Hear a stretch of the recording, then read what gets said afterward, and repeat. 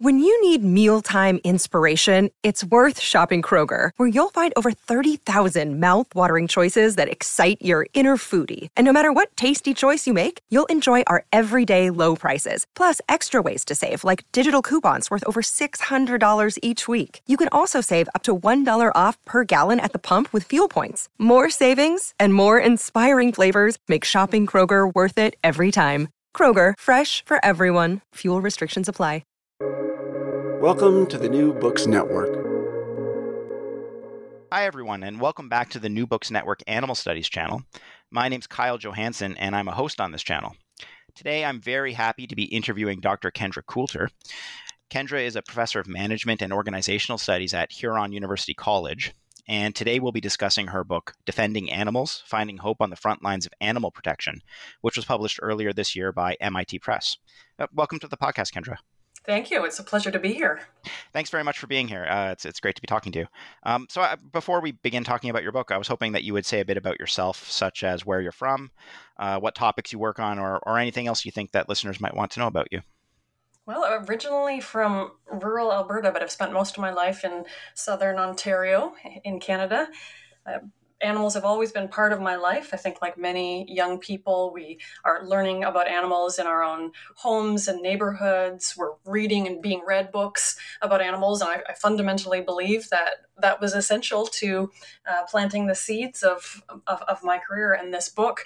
I'm now really pleased to be professor of management and organizational studies at Western University and have for most of my academic career now been studying the connections between animals and work, animals and organizations. And so this is an opportunity to further expand on that. And I'm so grateful to have the support of my university and colleagues to reach a broad audience and hope that folks really engage and feel good when they read this book. Mm-hmm. Okay, so speaking of reaching a broad audience, one thing that was kind of striking to me when I was deciding to ask you for an interview was just that your publisher is extremely keen on your book, like to a greater extent than publishers normally are. Your publisher is more interested in your book than academic publishers are normally interested in the books that they publish. So, like one thing that I read on your website that there was a multi-publisher auction concerning your book, and that it was only after that auction that it ended up at MIT Press. So that's interesting. But another thing was just that MIT Press, at least with respect to the New Books Network, pitched your book multiple times. Like your book was pitched in the conventional way, which is that you sort of like you use this form to submit a pitch to the New Books Network. But your publisher also sent multiple emails to the New Books Network's editors, and those emails were sent to me. So they're pushing your book hard. Like it seems like they really, really want to market it. I was hoping you'd speak a bit to this, like all this like hubbub surrounding your book. Well, that's great to hear and gives listeners a little glimpse into the world of book publishing. I've certainly felt the enthusiasm from the team at the MIT Press from the very beginning. It's so wonderful to have their support. And they're smart, they're savvy, and are really committed to reaching a broader audience. I've done a lot of writing for media sources, speaking to broader audiences, but this is an opportunity to take years of research and translate some of these complex issues or debates into language that's really exciting, into language that's inclusive in an accessible way that invites people in and allows people, regardless of where they are in terms of their educational or career journeys, to connect with these issues. So I'm really grateful to the MIT Press, to Penguin Random House for distribution, and it was not an exaggeration to say this book would not be possible without my agent, Chris Bucci at Avitas Creative Management in New York City, who approached me about reaching a broader audience, cognizant how much people care about animals, that there's a need for a book that spotlights animals themselves, but simultaneously the people on the front lines in all their diversity who were doing such powerful, compelling work. So I'm really grateful for the support of my team and happy to have the opportunity to talk a little bit more about the book and opportunities like this with you, Kyle. Yeah. Well, that's all very helpful. I hope that your book reaches a lot of people. I think you did a good job of writing it in a way that you did a good job of writing such that an audience of non-academics would find the book accessible and interesting. You include lots of personal stories, and you avoid jargon for the most part. And when there is a bit of jargon, you do a good job of like making sure that you define it and whatnot. So I found the book to be very readable and engaging. Thank you. All right. Well, so let's talk about some of the details of the book. Why did you decide to write this book? I guess you kind of maybe already gave us a little bit of insight into what you find exciting about your book or what you're trying to do with the book. But yeah, why did you decide to write this book? As another expression, and a powerful expression of solidarity with animals, and with people on the front lines who are doing the work. This book allows me to interrogate and examine the work being done, to tell the stories, to really humanize and animalize these issues, while inviting readers to think about what's going on behind the scenes, what makes animal protection possible, and to do so in a way that is inviting and inclusive, as you say, that and simultaneously to do so in a way that is hopeful and allows people to connect, allows people to see what's possible, where the accomplishments are, where we still have some work to do, and really to offer food for thought, food for action, and perhaps most of all, inspiration. Okay. And yeah, so you've said that, your book is by and large looking at the work of people who are in different ways involved in protecting animals. And so your book involved a lot of journalistic research. It struck me as being very journalistic. Like it could have been written by a journalist, even though I know that you're not a journalist yourself. So like some of the journalistic things you do are that you sometimes shadowed people, and you write about your experience shadowing people while they were working. And you certainly asked a lot of different people a lot of questions, and your book records some of those. Or certainly records a lot of the responses that people gave you. So I was hoping that you would tell us a little bit about what it was like to talk to and share the experiences of people who work on behalf of animals. And I'm also wondering if there's any particular thing you saw or did while conducting your research that was really memorable for you. Well, I'm actually trained as an anthropologist. So although now I'm a very interdisciplinary thinker and researcher, field research is central to how I undertake research and seek to understand what's going on. So the data that informs this book has informed many academic publications as well. So I'm building from nearly a decade of research. So the field research, it allows me to to see what's going on in real time, to conduct interviews. I've held focus groups. All of these different strategies add texture to what's going on, allow me to see things play out in real time for people who are doing this very challenging work on a day-to-day basis, often behind the scenes, and with little fanfare. But also it allows me to probe more deeply, to build the relationships, to ask some of the tougher questions. And that's really central to this book, is that we're moving beyond slogans, we're moving beyond headlines to what's really going on, to building nuanced understanding that sometimes things are quite complicated, strategies may be imperfect, but that people are thinking and doing their best. So it was an assemblage of many years of stories, some targeted research specifically, bringing in these powerful stories from communities, courtrooms, and boardrooms across Canada, the United States, around the world, in countries like Sweden or Colombia. And it adds that color, and it paints a portrait of what I call the animal protection landscape, which is that if you picture a landscape and there's a stream running through it, and people are working at different places on this landscape with different animals, and some are working downstream to try to rescue animals from the stream who've been pushed in or fallen in, and to treat those victims with care and dignity. Some people are working further upstream to try to stop animals from being pushed into the stream in the first place, and working on finding prevention strategies, proactive strategies to prevent harm and cruelty before they begin. And maybe most challenging of all is some people are working across the stream, reaching across, trying to build bridges, trying to forge alliances between people in different geographic regions, in different occupational sectors, who may not normally collaborate, but who can through animal protection. And many of the people I interviewed, and I believe this, that animals have immense power to help us find commonality and common cause. So this is undoubtedly a time with a lot of polarization and division.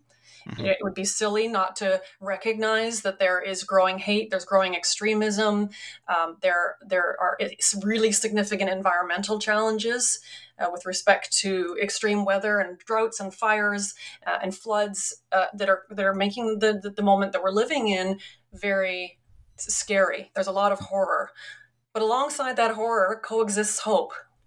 And that's really the message, is that we have to recognize the opportunities, recognize the possibilities, and learn from them. So many of the stories that were most surprising or most meaningful to me are in the book. I might highlight the experience that opens defending animals, Sure. Which was in a field of a major U.S. city. Some of the locations are obfuscated or hidden. I disguise the names of the people who were speaking with me or where we were located, given the significance of the work that they're doing, their privacy concerns, security concerns, etc. So we were in a major city, and I was accompanying two animal protection workers into a community-based strategy. One was a therapist, one was a veterinarian, and their focus is to try to respond to individual cases. And we were heading into a suspected case of hoarding. Mm-hmm. And they had been in a really severe case of hoarding mere days before, where over 70 large dogs had taken over an entire home. So that was obviously a very disturbing situation in terms of what they saw, in terms of animal suffering and people as well. And we were, of course, heading into yet another one. And it was very physical. I had a very visceral reaction to it. I talk about the smell of hoarding and the way it sears your nose, and you never forget it once you've smelled it. And the people treated the woman in question in this instance, who had a tiny apartment, it was overflowing with cats, with great respect. And in that room was a little turtle in a tank. And the turtle was swimming and didn't have any kind of a rock or perch to rest on. Turtles do need to breathe oxygen, so they don't live under the water at all times. And the turtle was just swimming. And I was watching this all play out. I was watching the number of cats. The smell. My eyes were burning. Listening to the animal protection worker speaking with the woman about what supports were available, how we could help her and the cats. And I just kept staring at this turtle, seeing how we're so connected. And in many ways, it was this powerful metaphor that everyone is trying to keep their head above water. Mm-hmm. Now, thankfully, these animal protection workers plan to return the next day with a proper tank for the turtle, so the little shelled creature would have a place to rest, a perch.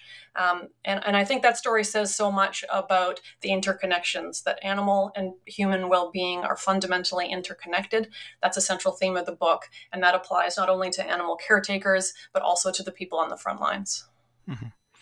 Okay, yeah, and I'm going to ask you about those interconnections in a moment. But yeah, I mean, I remember that story from the book. I mean, maybe it feels good a little bit to know that you probably made a difference in that turtle's life, because I mean, in that particular case, no one was there looking for turtles. It was about dog hoarding, you said, right? So if you hadn't noticed that, then maybe nothing would have happened to help that turtle. So that's nice, but I take it that I mean, maybe your own experience there too, but insofar as it's also a representative experience, it can be really kind of emotionally overwhelming to be involved in animal protection. Like I remember getting the impression as I was reading the book that working in animal protection, and you cover lots of different areas of animal protection. In this particular case, you're looking at people who are involved in dealing with cases that concern companion animals in particular, and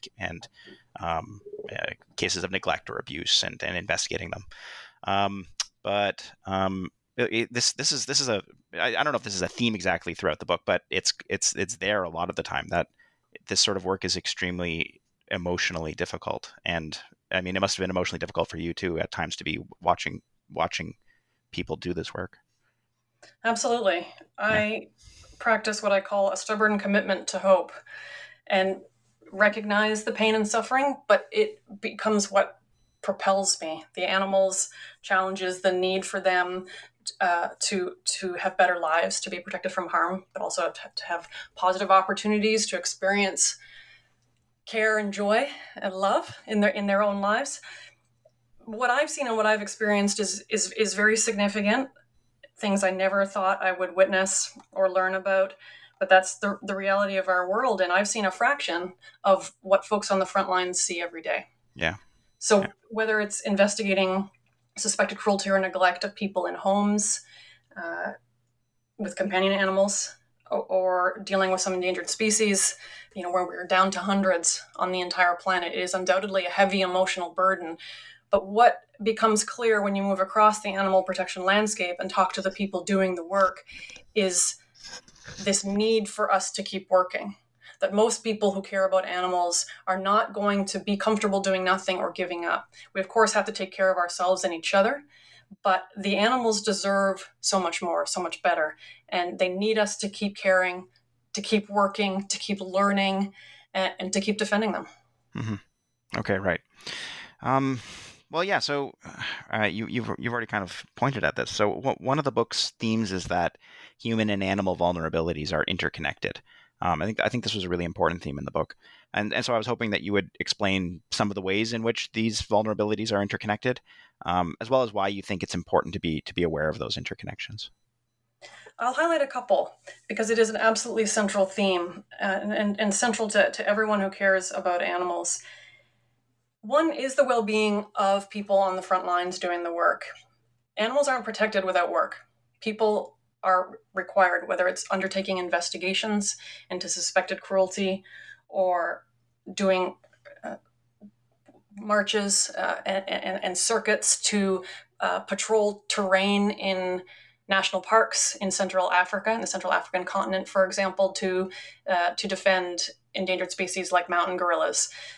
The well-being of the people who do the protection and the well-being of the animals is fundamentally interconnected. So when we support people on the front lines, when we ensure that there are sufficient numbers of them to have reasonable caseloads and to reach animals quickly, that they're covering geographic regions that are navigable in a moderate amount of time, that helps animals. When we are treating those people with respect in terms of fair pay, fair working conditions, that benefits animals because then those people are better able to do their jobs.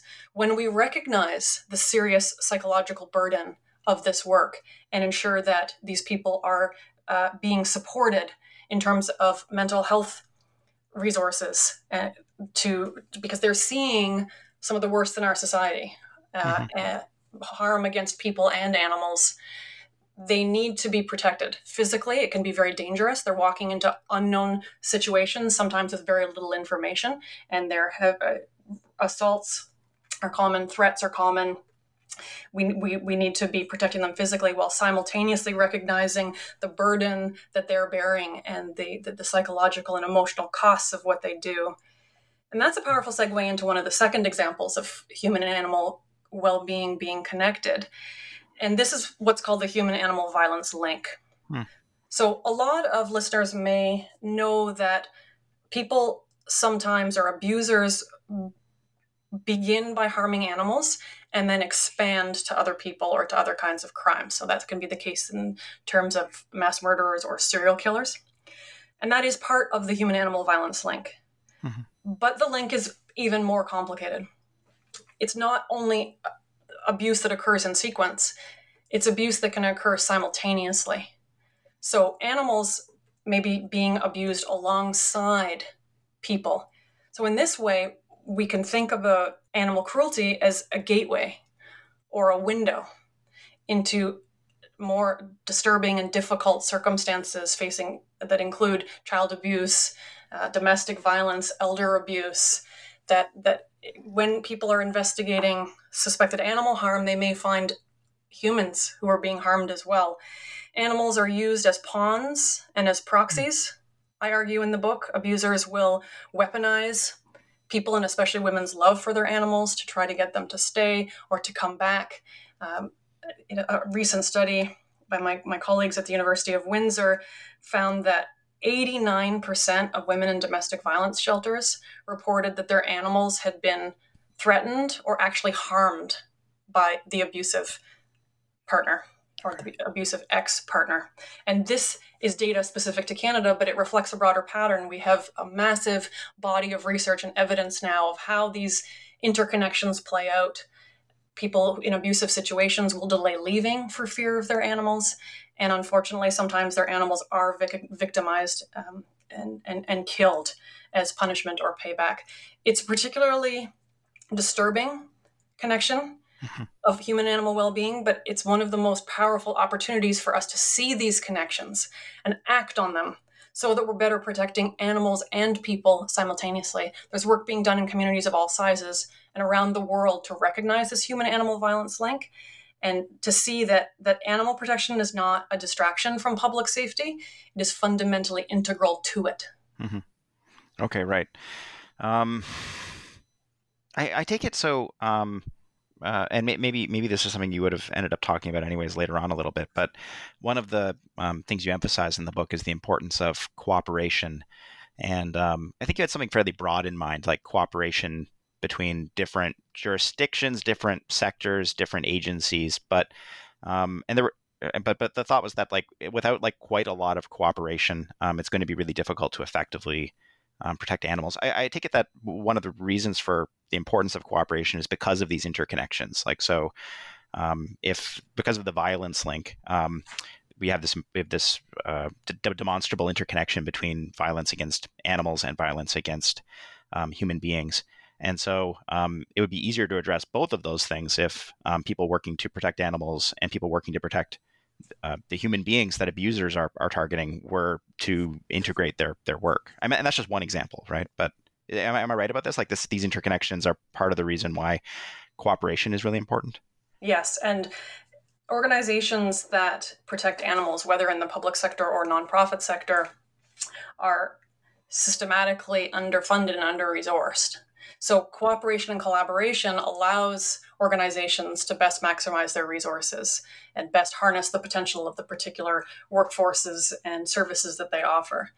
It's also because of what's called the animal harm spectrum, what I have called the animal harm spectrum, which recognizes that suspected illegal cruelty or concerns that people see in their neighborhoods or in their apartment buildings down the road from where they live exist across the spectrum, need to be investigated so that evidence can be gathered and what's really going on can be determined. But on the one end, you have the really extreme, violent, appalling cases that warrant particular reactions, where the criminal justice system is going to be most effective and most powerfully used. On the opposite end of the spectrum, you have people who themselves are struggling, people who may be grappling with disabilities or mental health issues, who lost their jobs, who are struggling themselves, vulnerable seniors, and who are working hard to try to care for their animals but lack resources or need additional supports. You can see how those two ends each require different responses. When people are intending and wanting to do well but struggling, they do need empathy. They need to be treated with empathy. And what helps is to offer resources, supports, programs that help them do better so that they can better help their animals, not criminal justice strategies that punish people for being poor. And then in between those two ends, there is a broad cross-section of complicated cases that themselves are going to warrant different kinds of tools. We want frontline investigators to have different tools in their toolkits when they are out in the field seeing different circumstances. We want them to be able to use their professional judgment, use their expertise and training to assess situations, and then pursue a range of options based on the particular context. So that's a good thing. And that's another example of why we need partnerships, because perhaps they need to be engaging social services. They need to be engaging veterinarians. Maybe they need to be working with a humane society. Maybe they need to be working with law enforcement. When you have those connections and those relationships, that's when people can best serve other people and animals simultaneously. Okay, right. Thanks. Well, so your book, switching gears a little bit, I guess, your book discusses conservation and wildlife rehabilitation, and I thought it was interesting that you separate your discussion of these two topics. So chapter 7 of your book is about conservation work, and chapter 8 is mostly about wildlife rehabilitation. I was hoping that you would explain how these two different areas of animal defense are related to each other, but also how they're different from each other. The conservation chapter introduces us to extraordinary animals like gorillas and elephants, and those were the animals who were actually very central for me when I was 18, 19 years old and beginning to read books and to learn about the work that people do for animals. I'm reading books by and about Jane Goodall, Dian Fossey, Baruti Galdikas, and learning these extraordinary stories from around the world of people on the front lines of conservation and how it has evolved over time. What becomes clear in realms of conservation, particularly in Central and Southern African continent, where I focused, is that conservation is about law enforcement. There are frontline rangers who face many of the same barriers and challenges as cruelty investigators, in Toronto or New York City, but the risks are that much more significant. They are in lethal, fatal danger a lot of the time, and many have been killed defending some of the last mountain gorillas in the world. So you see that connection, but just how much more significant it is that poor Black people are literally losing their lives in the defense of animals, and why it's so important for us to be recognizing that and supporting their efforts in solidarity. Simultaneously, you see a lot of focus on community development, that not seeing local people and local communities, Indigenous peoples, as enemies of conservation, but rather leaders and partners. So conservation is also about economics. It's also about community development and about working within and across borders in ways that are respectful and rooted in reciprocity and support. So there have been significant developments in conservation where there's really a shift towards prevention, to working upstream, to use that animal protection landscape metaphor, to try to prevent problems before they start, to try to have healthy communities and healthy multi-species relationships. So the conservation terrain is very exciting. Some of it is being led by extraordinary women, and I really hope that I could do justice to their courage, bravery, and intelligence, as they are absolute global leaders and assets in terms of animal protection. Close to home, wildlife rehabilitation. I have a powerful story about a young raccoon and a 7-hour odyssey, a road trip to get her care. Cases from Washington and Maine of wildlife rehabilitators who are largely unfunded by government. They are providing a valuable public service, but are reliant on donations, their own voluntary labor, are self-funding to provide frontline responsive care to wild animals and our animal neighbors in particular. So we care a lot when we see injured animals in our own neighborhoods, and who's going to do the work? Well, if we're lucky, wildlife rehabilitators.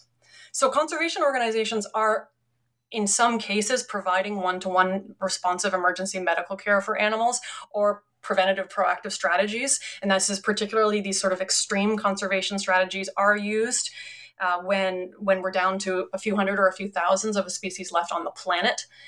But focus a little bit more on economic development, more on species level strategies, on protecting individuals as well as the whole. Wildlife rehabilitators are trying to do what they can to treat the animals who are harmed by us, and they're most often harmed by human vehicles, human buildings, by the windows on our homes, apartments, skyscrapers. The harm that occurs to animals, from cats who are let outside and are harming songbirds and chipmunks. Our species is often the reason that wild animals are being harmed. And so a growing number of people are doing that responsive medical work and trying to prevent harm as well. When they can, organizations are working to try to minimize bird strikes on windows, for example, by increasing access to really simple things that people can do, like putting decals on their windows so the birds recognize that the windows are in fact there, because birds see the world very differently with their eyes than humans do. So I know this is an issue you've written and thought a lot about too, Kyle. But I've showcased, and I like to highlight some of this work in terms of possible care and strategies, and a possible greater role for the public sector, for government investment in tending to the front lines of animal rehabilitation. And that's good for animals, and that's good for people and our safety too, given the close interconnections between human and animal health. Mm-hmm. Okay, right. Thanks. So I remember the story that, and this was a personal story of yours, that you came across an injured raccoon, and you were very interested in in finding medical care for the raccoon, but it was kind of prohibitively difficult to do that. And you ended up eventually finding, I guess, a wildlife rehabilitator who was free to help the raccoon, but it took a lot of time for you to manage that. I take it so. I can see that there's overlap between wildlife rehabilitation and conservation. One way that you might go about one strategy for conserving an endangered species would be to rehabilitate members of that species in order to help that species number stay up. So wildlife rehabilitation is sometimes in service of conservation. But I take it that especially when we're dealing with, say, raccoons, often wildlife rehabilitation is not in service of conservation. It's entirely just about helping individual suffering animals or individual animals who are facing harms, regardless of whether those animals are considered pests or whether those animals are perhaps considered invasive and so perhaps are detrimental in some way or another to conservation. Like they can also come apart quite a bit, wildlife rehabilitation and the concerns of conservation. And I take it that was maybe why it was kind of hard for you to find someone who was willing to treat a raccoon. It's because raccoons are considered pests. They're very numerous, so it's not like their numbers are down or anything like that. And so a lot of people are less interested in helping raccoons than they might be in helping other animals. Most of the wildlife rehabilitation organizations were overfull. That was central to the problem with finding care for the raccoons as well. I think they're an incredible species. They're very intelligent. They're very devoted to their family. They're dutiful parents, just like humans. And so I think all strategies that encourage coexistence with animals like raccoon are important. Mm-hmm. Yeah, I agree. Okay, well, so in chapters 9 and 10 of your book, these are both about animals that you describe as being in between. You have this concept of there being certain animals that are in between. I was hoping that you would explain the idea of being in between and also say a bit about the hardships that animals in this category face and the work that's being done to help them. Here we meet captive animals who are members of species where the majority of the population is in the wild, but certain individuals are held in captivity. So in roadside zoos or for entertainment or as pets. So whether you're talking about tigers or monkeys. So these captive animals are often far away from their ancestral lands, are held in very difficult and damaging circumstances, and are also in between legal categories, or can be in between legal enforcement structures. If you cross a county line, for example, the restrictions or requirements can vary significantly. So these animals sometimes are the most obvious and the most seen. So, for example, in the case of the documentary The Tiger King, the tigers were all over the screen, although their well-being was not necessarily made central to the documentary itself. Or these animals may be hidden on private property or in people's homes. It's a bit of a contradiction, but what's key is that we take their well-being seriously, and I again highlight the strategies being used by a cross-section of different organizations, some in the public sector, but many in the nonprofit sector, grappling with things like the wild animal trade and what strategies work best in terms of trying to keep wild animals wild and in the lands where they belong. Horses are also in between. They are legally defined as livestock, but most people think of them as something more complicated. They're often considered friends or companions. They may be considered athletes or laborers. They're an important species for me. I was on the back of a horse before I could walk, and their generosity is really hard to overstate. No species has done more for humans than horses have in terms of the time they have spent working with and for us, and the diversity of things they do for us to this day. And horses, because they're seen as loved and perhaps seen as cherished, can sometimes fall through the cracks. So flashpoints that are public, for example, horses around Central Park or other tourist venues who pull carts, may generate public attention and the concern of people who are animal advocates.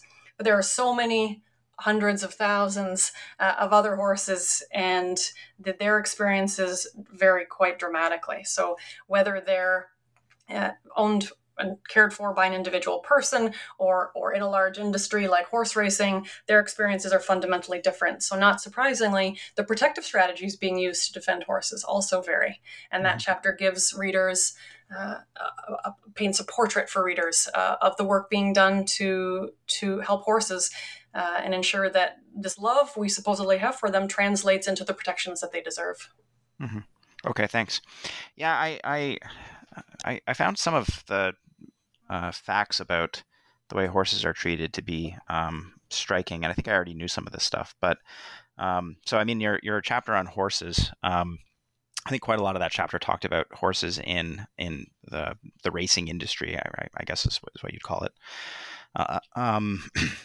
And I mean, there's lots of ethical concerns to be raised about the way horses are treated in the racing industry. But I guess one of them is that when they get older, it's relatively rare for them to be, say, retired to a sanctuary of some kind. It's perhaps common practice, I guess, for them to be shipped somewhere or just killed, or I think there are some places in the world where there's actually demand for horse meat. So sometimes horses will be shipped somewhere to be killed and used for meat. But also, I think maybe sometimes horse meat is used in feed for other animals. I think that might have been one of the uses of it.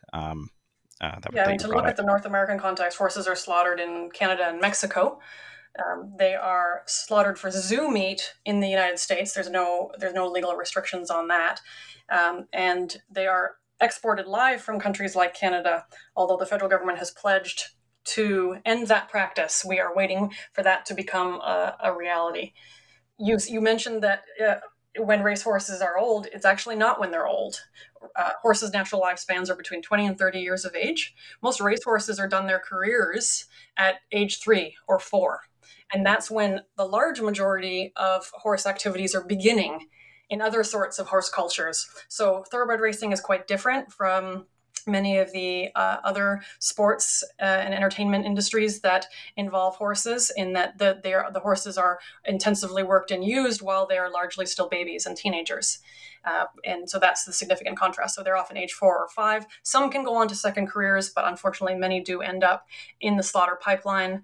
And I'm pleased to be able to highlight some of the work organizations like Unbridled, Thoroughbred Foundation, in rural New York, which is working both downstream to try to defend as many horses as possible who are in danger of being killed by slaughter, while simultaneously working upstream at some of the complexities of why there are so many horses being bred, being used, and being disposed of. Fundamentally, horses deserve better, and the chapter invites readers to think about why. Right. Okay. Yeah. Okay. Thanks. I mean, I want to dwell just a little bit more on horses, and the reason is just that. I mean, one of the things that I guess anyone who's an animal ethicist or an animal studies scholar, they'll probably be familiar with the idea that different domesticated animals are treated differently depending on the kind of relationship that they have with us. So our moral standards, as a matter of just sociological fact, moral standards differ quite a bit depending on depending on what category a domesticated animal belongs to, I suppose. So companion animals are treated really quite differently from the way farmed animals are treated. It's actually the difference is really stark. Most of us would find it terribly disconcerting to cage a dog and then slaughter the dog for meat, whereas that's common practice for farmed animals, right? And the reason I'm thinking of this right now is, and we're going to talk about farmed animals in a bit, but I'm thinking of this right now because it strikes me that your chapter highlights some of the ways in which horses are treated rather similarly to farmed animals. And I would have thought that would shock and appall most people, because I think most people don't think of horses as being like farmed animals. They tend to think of them as being more like companion animals. And so it just strikes me as sociologically peculiar that horses are treated the way they are by the racing industry, and that there isn't more moral outrage about it, that it hasn't like shut down the racing industry. I don't know if you have any thoughts about this. It's just occurring to me now, but I think it has to do with the fact that horses are generally kept on private property in rural areas, only seen by the people who are in that particular barn or farm. So often we have response-based strategies for animal well-being, whether we're talking about illegal cruelty or the many forms of perfectly legal cruelty. And in almost all cases, it's people and members of the public, caring members of the public, who either see something and make a report to law enforcement, or see something and it's legal, but they will undertake strategies to try to pressure companies to change their practices, or governments to create new laws to stop these practices, to make them illegal. So horses are in between, precisely as you mentioned, and they are often on farms and away from the public eye. So it's really incumbent on people who are around horses to be cognizant of this, to recognize that they are sentient beings, to question business as usual, and to think about alternatives in terms of how animals could be treated, and people could have good paid work in ways that help animals rather than harm them. Mm-hmm. Okay, thanks. So let's talk about farmed animals then. Your book's last main chapter is about farmed animals and the different kind of work that's being done to protect them. So, for example, you discuss work that's done at farmed animal sanctuaries, and also work that's done at food companies that develop and sell alternative proteins. I had the impression when I was reading this chapter that you were careful about the way you approached it. And so more specifically, I think it seemed to me that you felt like this was a really important chapter to include, but that it was also a chapter that could potentially alienate your book's intended audience. I was hoping you would speak to just first to why including this chapter in your book was really important, but also why it may have been a tricky one to approach. Most people love animals, but whether that love extends to animals who are killed for food depends.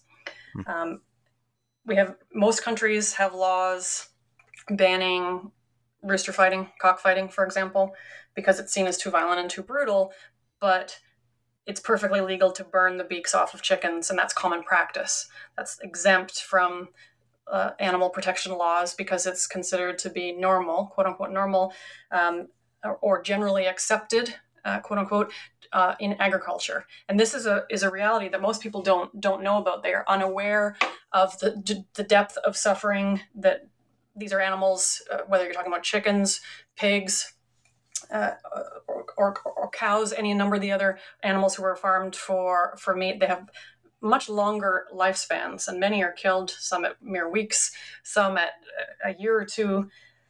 There's just a lack of awareness. I believe that the more people learn and the more people know, they will begin to expand their webs of care and solidarity to these animals, who themselves are curious, sweet, funny, smart, just like the dogs and cats who we cherish. So this chapter invites people to get to know some of the animals, to learn about what really happens to them, and then, most significant, to see the cross-section of work that's being done by animal defenders to champion these animals, these sometimes forgotten animals. So whether it's businesses that are trying to improve the standards of animals before they're killed, or most excitingly, this expansion of businesses, or what I call the business of animal protection, which is how are we creating alternatives that completely replace the use of and death of animals? How do we create food? How do we create fashion products? How do we create personal care products and cosmetics? This is an incredibly significant and exciting moment in history, where investors are taking this seriously, entrepreneurs are taking this seriously. It's possible for people to make positive choices in their day-to-day lives every time they eat, every time they shop, to demonstrate that they love animals, and that means all animals. Simultaneously, it's an incredible time for people who are interested in expanding employment, for creating what I call new humane jobs, which are meaningful job opportunities for people, helping animals, or eliminating harm by growing and developing and selling and distributing food, for example, in ways that don't cause any violence. So there's a lot of hope in this chapter. There's a lot of suffering. Undoubtedly, farmed animals are suffering physically, psychologically, and intergenerationally. And it's impossible to overstate the depth of the harm that the human species is causing to the animals who have become farmed. But at the same time, there are so many areas of possibility. We have potential to not only reduce, but to eliminate harm against these kinds of animals. And this chapter is an accessible and inviting way for people to understand these positive opportunities, which organizations and businesses they can be supporting, and maybe where they too can be building a career. Wherever people are in their educational or career journeys, this book offers them food for thought. It outlines possibilities. It remains committed to hope and to seeing the range of ways we could be doing better. Because animal protection is about laws and law enforcement, undoubtedly. But equally, it is about ethics, and it is about the realm of business and economics. Okay, thanks. Yeah, I like this chapter a lot. I mean, I'm vegan. I think you probably are too. And it was nice to see a chapter like this. But yeah, so I don't know how much I want to dwell on the trickiness idea surrounding the chapter. I think this book is intended for a general audience, and it's not like most people in a general audience are vegan. And often when you bring up the idea of veganism or arguments for going vegan or arguments for shifting towards a vegan food system or something like that, it can get people's backs up. And I didn't feel like this chapter was a chapter that was going to get people's backs up. I mean, which was interesting to me. I mean, part of it is that it's the last main chapter in your book, so you kind of lead people through all this other material about animals and the ways in which they're being protected and various problems that different categories of animals face. And then at the very end, you're talking to people about farmed animals, and I think that might have been psychologically helpful to include this chapter right at the end rather than say at the beginning, because I think in a book that was intended for other animal study scholars, maybe a chapter like this might have maybe gone at the beginning or something like that. So that was interesting. Also, I think at various points in the chapter you talked about the people people involved in animal agriculture and their interests and their some of the concerns they themselves have about killing animals for food. I think at one point you talk about how there's a remarkably large number of ranchers' wives who are concerned about the killing of cows for food and who maybe don't always talk about these concerns, but will talk about it in the right context, and who would be very interested in transitioning towards ways of producing food that don't have to involve killing cows. I don't know. I don't know if you want to. I don't know if you want to speak to any of this kind of thing of like choices you might have made about what to focus on in the chapter in order to make it less likely that people would read it and feel like they were being attacked. I don't know. When people love animals and see the diversity of work that's being done to protect animals of all kinds, it becomes clear that needs to extend to all animals, and the opportunities for creating alternatives are becoming, there's such a strong case, whether young people who are increasingly interested in vegetarian or vegan strategies, a massive growth within Black communities, and the potential for reaching new market, reaching new possibilities, reshaping our relationship with food and each other is quite compelling. Simultaneously, you're seeing organizations like the Rancher Advocacy Project, like Mercy for Animals, who are calling for and actually implementing what I call humane jobs transitions, which is that people do need paid work, and that includes in rural communities. So how can farms be transformed into new spaces that do different sorts of things that don't rely on animal killing? So, for example, there's possibilities in terms of care farms. There's possibilities in terms of other kinds of agriculture. There are new partnerships and eco-tourist opportunities. There's no one-size-fits-all model. But when you take the animals and keep them front of mind and recognize the significance of economics and perfectly legal forms of cruelty, it becomes clear that we need to focus on alternatives. And those alternatives include transitioning farms and food production. Similarly, investments in lab-grown meat and dairy are expanding and will allow people in the future to consume meat and or dairy if they wish to do so, but in a way that didn't kill hundreds of billions of individual animals after short lives of intense suffering. So the technological developments, the economic investment, these are offering new possibilities for us to fundamentally shift our relationships with food, to create new jobs, better jobs, and possibilities for people of all backgrounds, including working class people, rural people, and migrant workers who cannot be left out in this story. We want to reduce harm and eliminate harm for both animals and people who labor in the food systems. So this is a momentous time. It's one of the strategies that brings me the most hope. Are the ways that through smart investments, technological change, and this entrepreneurial commitment to remaking food systems, we have the opportunity to, and I would never say kill two birds with one stone. Instead, I say feed two birds with one fruit. We have the opportunity here to feed many birds with the fruit. And with the lab-grown meat and dairy that we cultivate. So it's a really exciting time. I think people will, regardless of what their engagements with food are, learn some things and learn some possibilities and see why illegal cruelty and legal cruelty are connected, and to see why we want to be supporting a more humane future for us all. Okay. Yeah, thanks. I appreciate that. Okay, so your book expresses a number of ideas about how to protect animals more effectively, and one especially important idea that you've brought up now already is that we need more of what you call humane jobs to be created.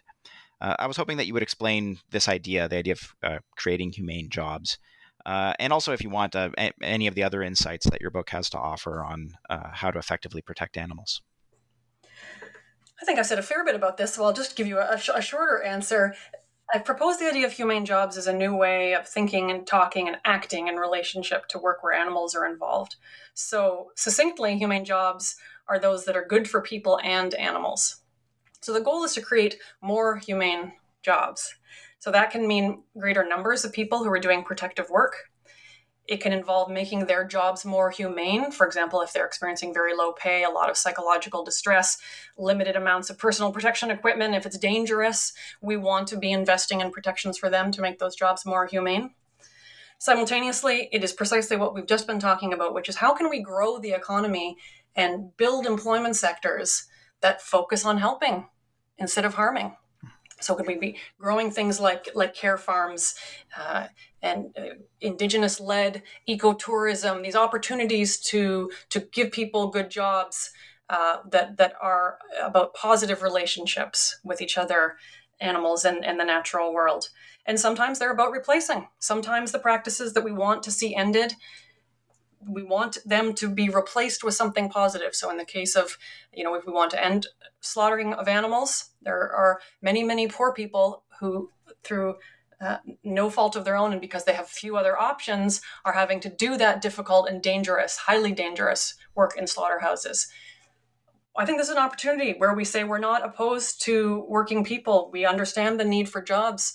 Let's find the opportunities to create alternatives. And when we're building new plant-based opportunities for fashion, for food, for personal care products, for the broad cross-section of items that we use on a daily basis that are currently being made with animals or with parts of animals, and we're creating alternatives that take the violence against animals out of the picture, we can be creating job opportunities for people of all backgrounds and all skill levels. So this is an opportunity to be inclusive. This is an opportunity to emphasize equity and to see that a just humane jobs transition, the creation of new areas of work is good for people and good for animals. Mm-hmm. Okay, great. Thanks. Well, look, we've taken up a lot of your time. I'd like to thank you again for joining us to talk about your book, Defending Animals, Finding Hope on the Front Lines of Animal Protection. This book was published earlier this year by MIT Press. The only other question that I have for you is whether you're currently working on any projects, and if so, what are you working on? Always, quite a few. There's never a moment to pause for more than, a moment to pause is all I'm willing to take because of the threats to animals and simultaneously because of the areas of possibility.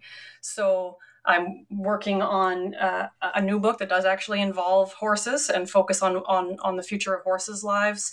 At Huron University College, we're building new courses in animal welfare and sustainability leadership, in animals in law and policy, and animals in ethics, and actually are proposing the world's first major in animal ethics and sustainability leadership, which would equip students with in-depth topical knowledge about interspecies and ecological challenges, while simultaneously building their leadership and organizational skills so they can go out into the world and make history and change animals. So this is a program that we're proposing. It's moving its way through the approvals process. I'm hoping that it will be approved, and soon we will be able to be welcoming exceptional young leaders with heart to Huron University College at Western University in London, Ontario, from across Canada, across North America, and around the world, so that we can together work on translating the ideas into practice. So there's a lot going on in terms of writing, in terms of scholarship. It's an exceptional time. Because we're wrapping up, I do want to acknowledge something, which is that when people read this book, and of course I hope they will, the very first photo they will see is of our dog Sunny, who was an abuse survivor. And we rescued and adopted her. She's in many ways an ambassador to the power of animal protection and its potential to save lives. She spent many hours wrapped around my feet as I wrote, living proof of the power of compassion and care. We had to euthanize Sunny yesterday.